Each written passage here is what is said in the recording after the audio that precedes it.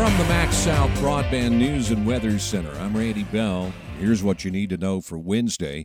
Stormy weather that started in Mississippi early Tuesday finally ended this morning after some wind damage, hail, and possible tornadoes.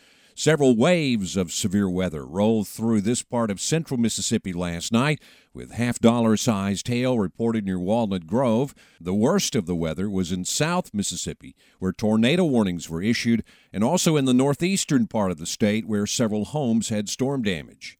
Expect a push at the state capitol this year to eliminate the rest of the state income tax. Governor Reeves wants to finish the job that lawmakers started last year. But Lieutenant Governor Delbert Hosemann says it's not the right time to do away with the income tax altogether. All of us, including the state economists, realize we're going into a recession here, and we need to be cautious. We need to assimilate the first $500 million in cuts before we start talking about others. Hosemann says the state collected $272 million more than it was expecting in income tax revenue last year, and he wants to return that money to the taxpayers in the form of a rebate. My proposal is to give it back.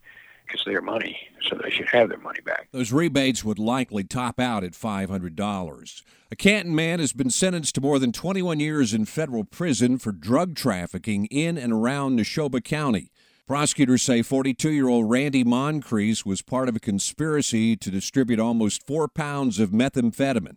The Neshoba County Sheriff's Office and the Philadelphia Police Department were among those assisting in the investigation. State troopers say they're still investigating a weekend wreck that killed a passenger in an SUV in Neshoba County. Nakia Amos died on New Year's morning when the vehicle went out of control on Highway 482 and rolled over several times.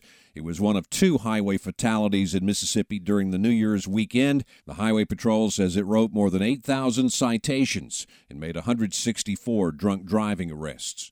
And the Attala County Board of Supervisors has new leadership. All in favor?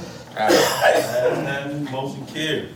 Congratulations, sir. District 2 Supervisor Billy Coffey elected president. District 1 Supervisor Bobby Lindsay will serve as vice president.